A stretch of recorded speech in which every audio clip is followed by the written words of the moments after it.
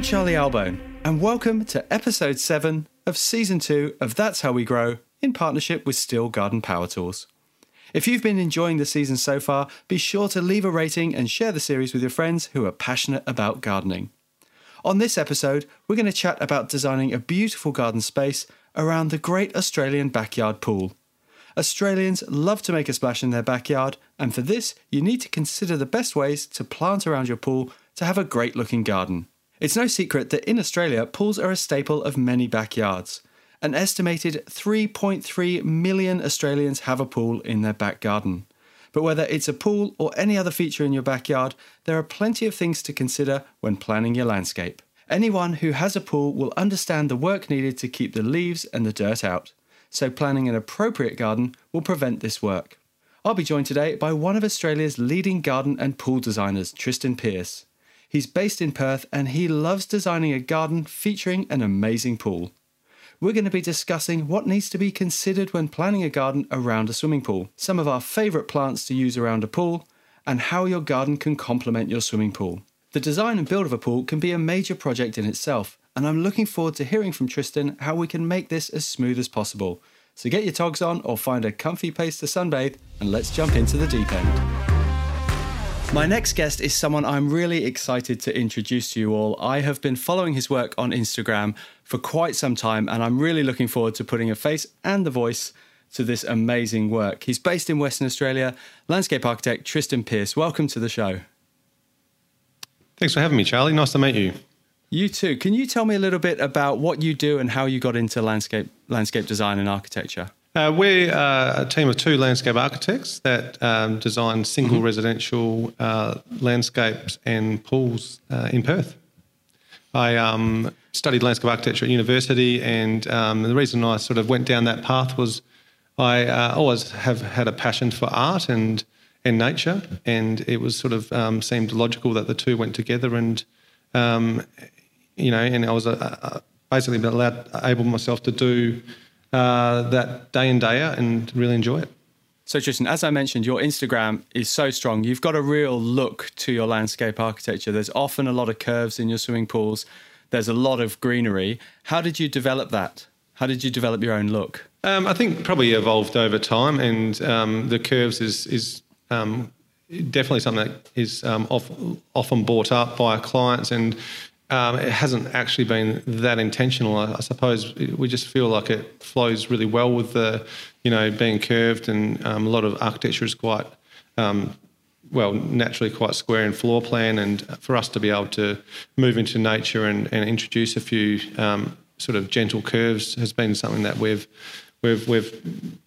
really enjoyed, and it's been valuable to be able to put forward our designs in 3D as well, so people can sort of see that. And on Instagram, that's largely what we present. We sort of present concepts and ideas, and to deliver them through 3D fly-throughs and 3D renders is a really powerful way to communicate.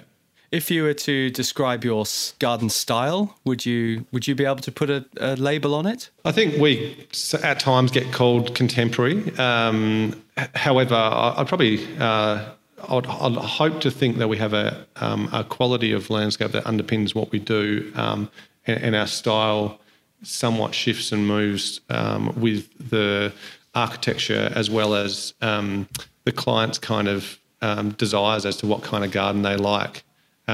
We're sort of doing some of the architectural ones that we do, they call for a bit more of a rigid kind of structure to sort of relate to the architecture of the home. So, maybe contemporary. I would say it was contemporary. However, you have such great success with your planting that it stops it from being an extension of architecture and a real celebration of the landscape. Yeah, and I think that's sometimes plants can be used to break it down a little bit and lap over the sort of the geometry of the design. So you do break the sort of circular or the more of a square line that with detail planting in the right areas.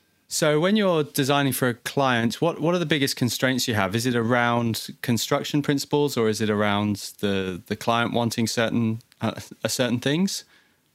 Is it the soil, perhaps? Yeah, I think there'll be definitely a number of things that are considered. There'll be council requirements, that there'll be likely a sewer easement that is on site where we need to avoid the proximity to that. There'll be coastal or environmental conditions. So if it's a project right on the coast in Perth, we need to adapt to that with our plant palette. And there's probably quite a lot, and there's also council and regulations and Australian standards that we sort of know pretty well. So we kind of do it naturally now, but there's certainly things that we would consider with every project. So do you normally work with architects to get in on these projects, or do you work with people that are renovating, that sort of thing? Who's your sort of client base? Yeah, we work with architects. We work with a broad range of people. There's a few builders that we consistently do projects for. And there's also the direct relationship, direct to client relationship. We definitely always like to maintain that, because we do feel that all of our projects are about people fundamentally and how they want to live. So to get to know them throughout our design process is really important. And even when we are, like I said, working with architects and builders, it really comes back to establishing a really good relationship with the client to understand what they really like in their project. And what they're trying to achieve and how they want to, I guess, use the space to change the way that they're living their lives at the moment, which is the nice thing about landscaping, isn't it? You really do make an impact on someone's just well-being. Absolutely. And I think it's sort of, it's also done through architecture and then, just it's really furthering that process. And in Australia and in particular Perth, it's just becoming more the norm. And it's really important to sort of drag people outside and, get them to appreciate nature and get away from, technology to a degree and, communicate with people again. You mentioned you're in Perth. That's a very different climate to so much of Australia. How do you find it gardening there and creating spaces in that climate? Yeah, it's definitely different, but I suppose I've always grown up with it. So I'm quite accustomed to what our climate demands, and it's very dry, so very free draining soils. Eastern States is more of a clay soil, and we've got a very sandy soil. So the planting definitely and soil preparation and retic, irrigation needs to be sufficient to sort of all come together to produce a successful garden. Yes.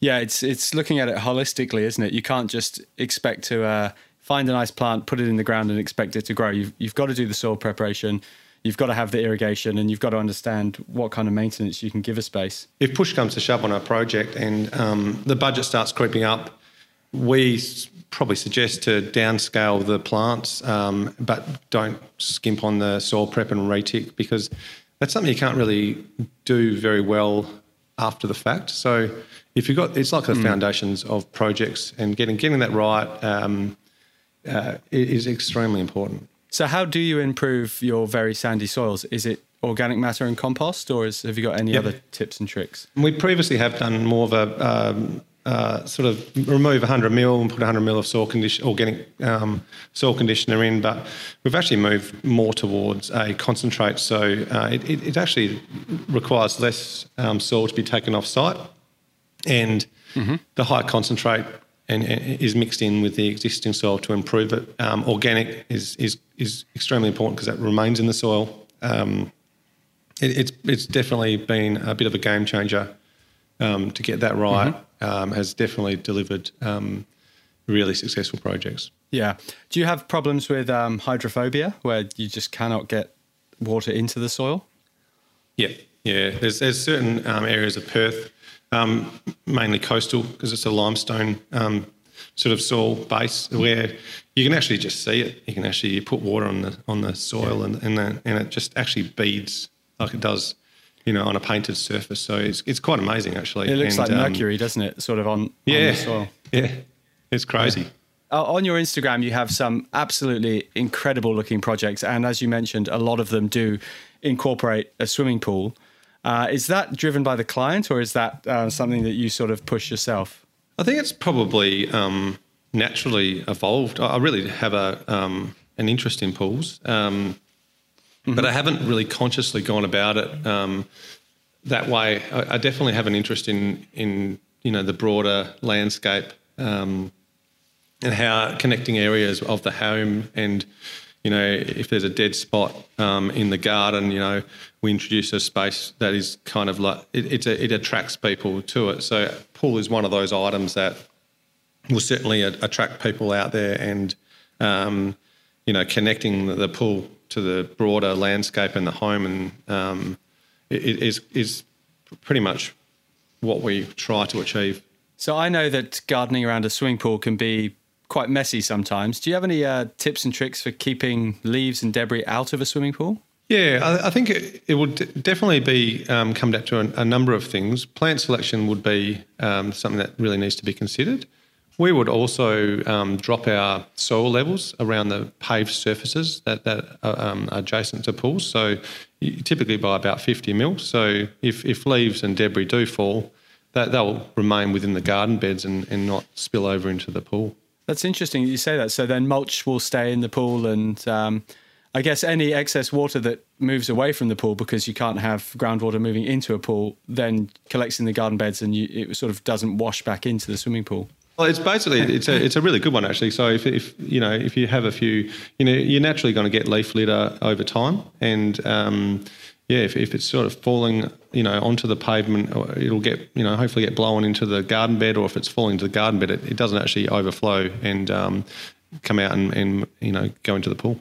Is there any time when you turn up and the client is desperate for a swimming pool, and it's just not the right situation? There's overhanging trees that, like a jacaranda, for example, which would be a nightmare around a swimming pool, and you just say you can't have one? I think you need to be really honest, and we're pretty conscious of that. So if something's not going to work spatially, or if there's like you say, if there's a massive jacaranda there and it's going to over time really, really drive them nuts, we would certainly bring it up, and it's probably a responsibility of ours to make sure that we're being really considered like that, to make sure the clients are ending up with a product that they're hoping to end up with.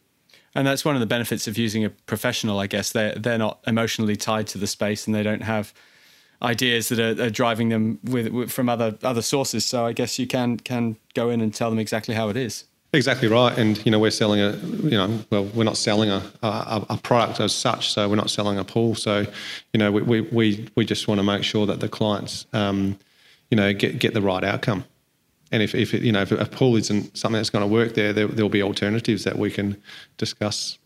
Do rollout covers help with keeping debris off water, or are they just a nuisance because you've got to roll them up and then they get all the leaves collected in the cover? Yeah, they sort of work sort of temporarily to a degree in that respect. So you find that when you do take them off, the leaves do actually go into the pool. The benefit of them, though, would be in Perth, particularly about the water evaporation. So just reducing that, and also probably from a heating the pool perspective, they're quite good for that as well. I think having involving a landscape designer in that process is a great way to understand exactly what you can and can't do in a garden space. Yeah, absolutely. And I think you're definitely going to achieve a much better result by having someone of that skill set involved. Just like anything you do, if there's a professional service that can assist you in getting that ultimate design, or whatever it might be, as a lawyer or a doctor, there's that skill set that you lean on when you need it, and it's not dissimilar with achieving a fantastic landscape. Yeah, I think what people need to understand when they're involving a landscape designer as well is they don't have all the answers for you. They're there to help you create your own space and draw out exactly what you want from the space, but just make sure it's done properly so you don't end up with any mistakes at the end. Yeah, and I think that's really important to make sure that the designer, it's their responsibility to listen to the client, and like I said a bit earlier, that make sure you understand the client and what they're after, and then use your professional skill set to deliver a project that they love, but is a little bit more than what they might have been able to achieve independently. Yeah, absolutely. And I think a lot of people get scared off by plants, and that's where they lean on a landscape designer or landscape architect for that kind of information.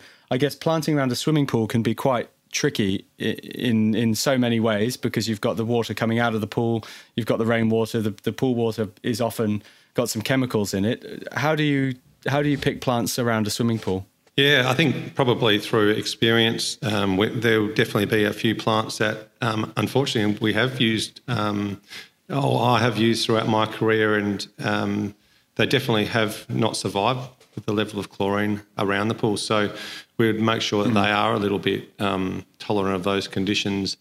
And also the other thing would be worth thinking about how these plants are going to be maintained, and how you do that. Yeah, so I guess when you're talking to the client, you have to understand the amount of maintenance they can give to a space, and realistically, are they going to have to get someone in to help them, and what plants do you put around the pool? You know, large conifer hedges or something that drops a lot of flowers or seeds or something might not be the best choice. Yeah, and trees, what sort of tree you're putting around the pool, because if you put a fine leaf tree that drops its leaves into the pool, it can do a bit of damage, or it can be pretty not damaged. It just clogs up the filtration system. So you find yourself using trees that have a bigger leaf and hopefully drop less leaf litter. What are your top trees for around a swimming pool? Well, look, it's a bit of a cliche one, but the frangipani is very widely used because of the broader leaf, and I know it's a deciduous tree, but there's one that's an evergreen, but it's a deciduous tree, but at least it just drops once a year, so it's not a bad option. The other trees I like is the Tristan Peirce, which is a Canuka, so it's a PBR. So I don't know if you have it over there, but it's a great evergreen tree. It's a small or relatively small tree, and it's a great sort of option for residential projects. Yeah, absolutely. We use the variety Luscious quite a lot, which has that lovely white trunk to it and black tips to the leaves, but really glossy evergreen, really good tree. So that is good for around a swimming pool. Yeah, and it's interesting. Like, I've got them at my own house, and I think that's a great way to explore, if you're a designer, to explore trees that you put into projects yourself. And I've got a heap of plants, the tester plants in my verge that I test out and sort of observe how they grow. So, designing on a piece of paper and then putting them in the first day, everything looks great. You just want to make sure, in my opinion, that a landscape and a garden lasts a period of time. So it's always looking good going forward. So yeah, definitely one worth considering. Yeah, they're a living, breathing thing, and yes, they're supposed to look good when they're finished, when all the workmen come off site. But in 2 years, they're supposed to look better than that, and then in 5 years, they're supposed to look even better. They're one of those things that just gets better with time, and that only comes from picking the right plants for the right spot. You don't want to be fighting these things, and you can get it wrong by putting big trees in small spaces and all that sort of stuff. Yeah, we have got it wrong in the past. So and I think you have to accept that sometimes things don't work for some weird reason, and sometimes I never have found out. But obviously, rule of thumb, we would just know what is going to work, and just make sure it's not going to drive people nuts with root systems and or getting too big, like you say. It's definitely worth making sure you consider all of that. Tristan, you mentioned you love getting out in the garden yourself and doing a bit of hedge trimming. I'm a huge fan of the still battery stuff. Are you using battery, or are you still petrol? Yeah, I definitely use the battery powered tools. It's a bit safer for me. I'm not, being a designer. I'm my hand in man is quite limited, but they're just so easy to use, and there's no cords. You can go anywhere, and they're just so convenient where you can just swap the battery over to the next piece of equipment to keep going. I'm a huge fan of the fact you can press a button and it's turned on, and you remove that whole trying to start the engine. It's a great benefit to every gardener. When you're planning a swimming pool and there are, say, trees overhanging, something like that, do you try and reduce those trees back to keep them away from the water surface? or is it just something you have to live with? Yeah, look, it's absolutely. I think, if you can sort of, balance it out with shade versus maintenance, so, it's always worthwhile. So if we need to sort of, get in there and take a bit out, there's some great sort of pole top trimmers that would be used to cut some branches back here and there. When you're pruning a tree, you really need to, consider about obviously the benefits of reducing it back, but also take in the consideration, the aesthetics of it as well. You don't want to have a lopsided tree, for example. So, only reduce back, I guess, what you have to. Absolutely. And always horticulturists taught me once to trim it and then step right back and have a look at it and then go back and do the next branch. So it's super important to do that so it doesn't look, it still looks quite natural, and obviously it done in best horticultural practices as well. Yeah, absolutely. I mean, it does grow back, but it takes a long time to grow back. So it's much easier to take it slow, reduce it slowly, and like you said, just keep standing back and taking a look at it. Yeah, when it comes to planting up, I noticed on a lot of your jobs, and we've mentioned it, about using the pool wall as the fence, and you almost have like a moat of planting around the pool. That would obviously get quite a lot of splash from when kids and people jump in the pool and stuff like that. But the planting has to stay low, so you can't climb on it to make it compliant with pool fencing regulations. What sort of low plants do really well in those kind of chlorine-y type situations? Yeah, we've probably used a few lamandras in the past, so they seem to cope really well. Obviously, it's extremely important to not have any plants that ever become climbable. So you're spot on with that. We don't do as many. We don't do many overflow pools. We actually have pools that have got an edge to them, and they'll also have a capping, so the water doesn't come out as much as possible. But yes, it's things like dianellas and lamandras that will be commonly used for trenches. If we've got a bit of shade, we'll use something like the philodendron xanadu. That's quite actually works brilliantly actually. So, but if it's in Perth, if it gets too sunny a spot, it'll tend to get a little bit burnt. Yeah, it's pretty bulletproof, the xanadu, isn't it? You can use it in so many locations. Definitely.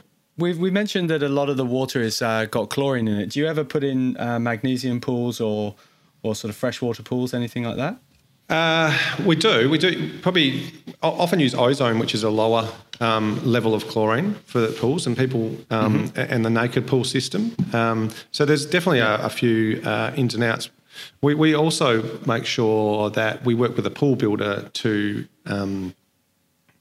also listen to them and what their preference is, because they often have their preferred option, and we sort of understand that and collaborate with them. So we don't sort of profess to know all about that sort of thing, but the naked pool system has been something we've used for a long time. Less chlorine, people really like it. Get out with less chlorine on them, and we're just actually delving into. We just started the design of our first natural/living pool. So that's something that I've seen quite popular over East, and it hasn't been a great deal of it in Perth, but it's really exciting to sort of do something a little bit different. Yeah, they are really exciting, aren't they? I mean, they use them in Europe. They've used them for ages, where it's basically two swimming pools, isn't it? One that you swim in, then that water gets pumped into the second pool and going through natural reed beds before it gets pumped back into the big pool. So it's like swimming in a freshwater lake almost. Yeah, I mean, it kind of makes a lot of sense, really. And obviously, I dare say it's a lot more environmentally friendly. So, it's something that we would like to develop our skills in that area and hopefully take that forward. Yeah, the downside is the space, needing two pools and obviously the costs involved with those. But yeah, I think it's going to be seen a lot more moving forward. But we've spoken quite a bit about swimming pools. How do you incorporate a swimming pool into a garden, without it taking over and the space still feeling like a sort of sanctuary, getaway, green area? Yeah, I think that's extremely important to do that, and also to give it enough breathing room around the pool, sort of just so you can have a lush backdrop to it. So I think we try to link it visually. So or when you're mud mapping it, we design in 3D. We go straight into 3D when we design. But I also would really think about how you can view the different activation areas from each individual space and link them together and get those proportions right, so you don't have one massive alfresco and a small pool, or vice versa. You want to make sure each area is livable. We place furniture within, indicative furniture within these spaces. People, we've got little blocks that we place into our models, our 3D models, so we can kind of gauge how these spaces are going to feel. So it's largely about proportion and, it's a little bit innate. I think that's definitely something that I've got quite naturally. But, you always develop these things and, when you walk out in a space that's being constructed, you sort of feel how that space is going to work, and it's probably something that you train. So it's largely proportions, I suppose. Yeah, and I guess that comes with experience, doesn't it? You can draw something, but until you see it built and move around the space, you don't really get to feel it. So, but do you ever design for maintenance of a garden, or is it just aesthetics? Oh, absolutely. I think maintenance is really important. It's a balancing act, as I'm sure you know, to make sure that the garden is relatively easily maintained, but also is looking the part or looking how the client would like it to look. So we would actually use a lot of border hedges, and the word hedges sometimes freaks people out a little bit, but when I say hedges, I probably mean a green screen, something like, I don't know if you have viburnum suspensum over there, but that's probably one of my favourite plants, and it's a bit of a loose kind of hedge. So when you do maintain it, you have your sort of trimming wand, and I'll probably do it at our house about once every 6 to 8 weeks. So it's actually not as hard as people might think. So we definitely have that as a backdrop, and then probably we would clump some plants sort of like together, so they've kind of got similar hydrozones and similar maintenance sort of requirements. Yeah, absolutely. With hedging, it's interesting you say that it's more of a green screen. Most people think of that tightly clipped, formal, almost European look with a hedge, but they can be lovely, loose green backdrops. And with that, I guess you get more flowering, you get better bird life in there, and you get a softer look, don't you? Absolutely. No, I prefer it. I think that it still looks structured, but it's just a slightly more relaxed kind of setting. Look, and I think that's just a matter of opinion. I don't think everybody would necessarily share that opinion, but it's sort of something that I probably prefer to see in our gardens. Is there anything you see in the sort of landscape design industry that's really coming forward at the moment? By that, I don't like to ask the question, what sort of trends do you see coming up? Because I think it's all about what the client wants. But is there anything that you've noticed with your clients that is a theme that's running through that people really like to see in their gardens? I think something that I've observed, or when we're sort of working towards, is probably bringing some more native plants into our plant palette, as well as drought tolerant plants. There's quite a few exotic plants that are actually quite drought tolerant. So I think that's we're trying to mix our planting palette up a little bit more to sort of to be a bit more environmentally responsible, and still have a great garden, and it's a bit of an education kind of thing for ourselves and clients to move towards being a bit more environmentally sustainable. So the plant palette is certainly one that is continually evolving. Do most of your clients do the maintenance themselves, or does your firm do that, or do you use a subcontractor to do that? We're just landscape architects, so it's myself and another landscape architect that work together. So we pair up with. We've got there's a horticulturist that I used to work with that maintains a lot of our clients' gardens. There's a few that do it themselves, but the large contingent of our clients are pretty busy people, so they definitely get the assistance of a landscape maintenance consultant. I think when you're working around a pool, especially, if you're uncomfortable using a long-handled hedge trimmer or a battery-powered hedge trimmer, if you're uncomfortable with it, then yes, get a professional in to help you. But I find with a lot of my clients, they let us do that sort of stuff, but then they want to do the pottering around, little bit of weeding, a little bit of pruning, that sort of stuff, so they feel connected. Yeah, and I think that's really nice, for people to own the garden and the kind of, you sort of, I've learnt over time, having a bit of a commercial background as well, where people, ownership of spaces is really important. So if you can give them a hand with the fertilising or the horticultural side of things and leave a little bit to them, I think you'll find that the garden over time they'll love it, and it'll do really well. Yeah, absolutely. An interesting one when you're, sorry to keep going back to pools, but when you're picking a colour for a pool, the colour of the water can really impact on the space. And it's quite strange, isn't it? Using a light tile will give you sort of a bluey kind of colour. How do you work the colour of the pool water into your designs, and how do you sort of explain that to your clients on how that works? Yeah, it's extremely difficult, and I'm continually surprised by how much different a tile looks in and out of the water. So probably some past projects is really useful to show people, that kind of glacier blue that you get from a white tile. And obviously the 3D rendering software we have, we can change that with a few clicks of the button. So we're fortunate enough to be able to show clients how it looks, and then also at different times of the day with different lights and cloud cover and sun, it's amazingly different. So we probably, I think we select them a little bit on client preference, but if we have there's one we're doing that which is on the Swan River, and it's an infinity edge pool. So what we're trying to achieve with that one is blending that into the colour of the river, and so as you look out over it, it seamlessly kind of connects to the river. So we're using a really dark, we're hoping to use a really dark tile for that project, so we can actually kind of start to nestle the pool into the broader river. So it's, you don't get the opportunity very often to do that in Perth. So we're hoping that's how that one will go forward. Yeah, nice reflective sort of quality to the water is always a nice touch. It sounds like you've worked on some pretty spectacular landscapes and gardens. Do you have a favourite?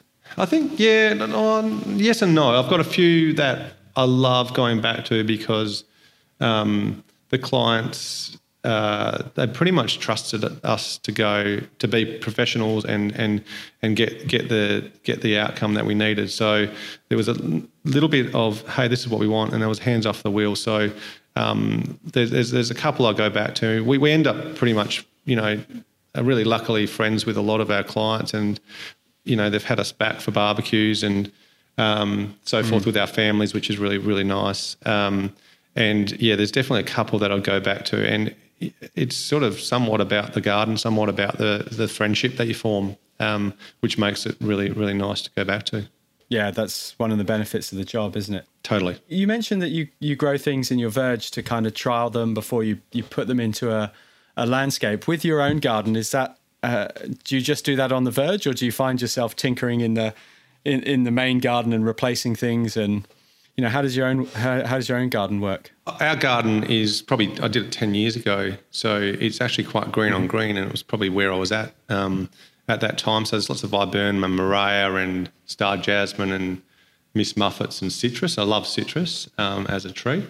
So that was probably and once it's in, it's and mature, it's in. But it's given us a great deal of sort of privacy and greenery from the windows. So I think it would be interesting. The next garden that I do for us would be likely to be quite a bit more mixed up. So our verge is quite sort of mixed up because I'm trialling a lot of stuff, but it's still composed. But yeah, the broader garden's a bit more like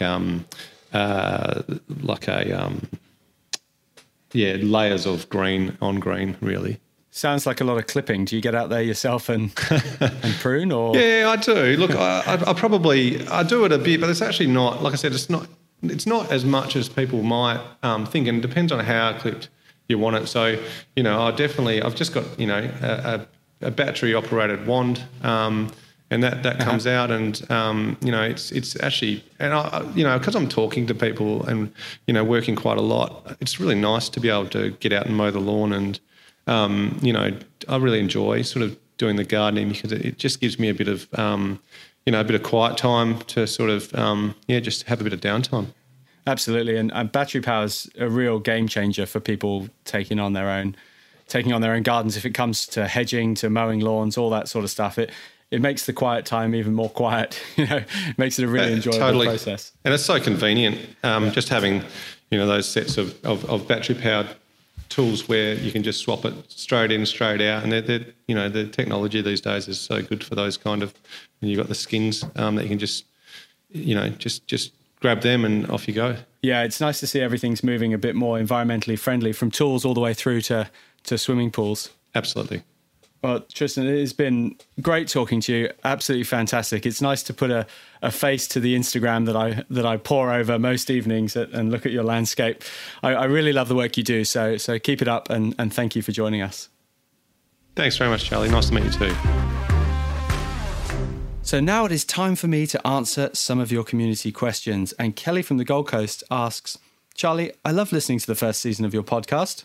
Well, thank you, no question, but I do like when you say things like that. And we have a lawn near our pool with a line of pavers bordering them. When cutting the grass, some trimmings regularly get blown into the pool. Well, let me tell you what my mum did for me in 2016 at the Chelsea Flower Show. I had a sunken lawn, and around the outside was a water rill. And my mum got on her hands and knees in the pouring rain and used a pair of scissors to keep all the edges nice and straight. Now, I don't suggest you do it with scissors, but if you do use some hand shears, that is a great way to cut the edge without it blowing into the swimming pool. Jodie from Perth has emailed and asked, Hi Charlie, I recently moved from Sydney to Perth and I've noticed the soil in my garden is very different. From heavy soil in Sydney, my new home is very sandy. Do I have any tips on how I should look after the soil, particularly for my veggie patch? Well, let me tell you, the soil in Perth is generally pretty terrible. It's very, very sandy. So incorporating lots of organic matter and lots of compost is a good way to improve the structure. But you need to be aware that it doesn't become hydrophobic, which is where it cannot accept water. If that happens, you need to add a wetting agent. You can spray that on or use a granule. For your veggie patch, you want to be adding lots and lots of organic matter, and cow manure is the best thing you can add to a veggie patch. Make sure it's well rotted and you should have a great harvest. Do you have a gardening question you'd like me to answer? Well, send an email to charlie@still.com.au and I'll try and answer them in 2 weeks, which will be our last episode. It was great to discuss designing a garden around water with Tristan. And there's a lot more that needs to be considered than many people realise. So if you're thinking of making the plunge and installing a pool, or you want to refresh your garden around a pool, I think the biggest tip is talk to a qualified landscape designer. They're going to help you maximise the full potential of your garden. You need to consider what type of water the pool will have and the impact it's going to have on the surrounding garden. And it's great to hear there's a movement towards natural swimming pools. We also spoke about the amazing selection of plants you can have around your swimming pool to maximise your green whilst minimising your maintenance. Well, thanks for listening to That's How We Grow in partnership with Still Garden Power Tools. Do you need the tools to take on any garden challenge? Go to the Still website or head to your local Still dealer today. There are over 600 Still dealers across Australia, and you can easily find your local dealer on the Still website. Don't forget to check out Still's blog with plenty of great gardening advice, as well as many of my key seasonal tips and tricks. Be sure to go to blog.still.com.au. Our next episode will be a bumper edition. My special guest will be the incredible garden designer, Paul Bangay. Paul is an amazing garden designer, and I can't wait to pick his brain on anything and everything to do with this. His incredible garden Stonefields in central Victoria is amazing. I can't wait to chat with Paul, and this episode will drop in 2 weeks.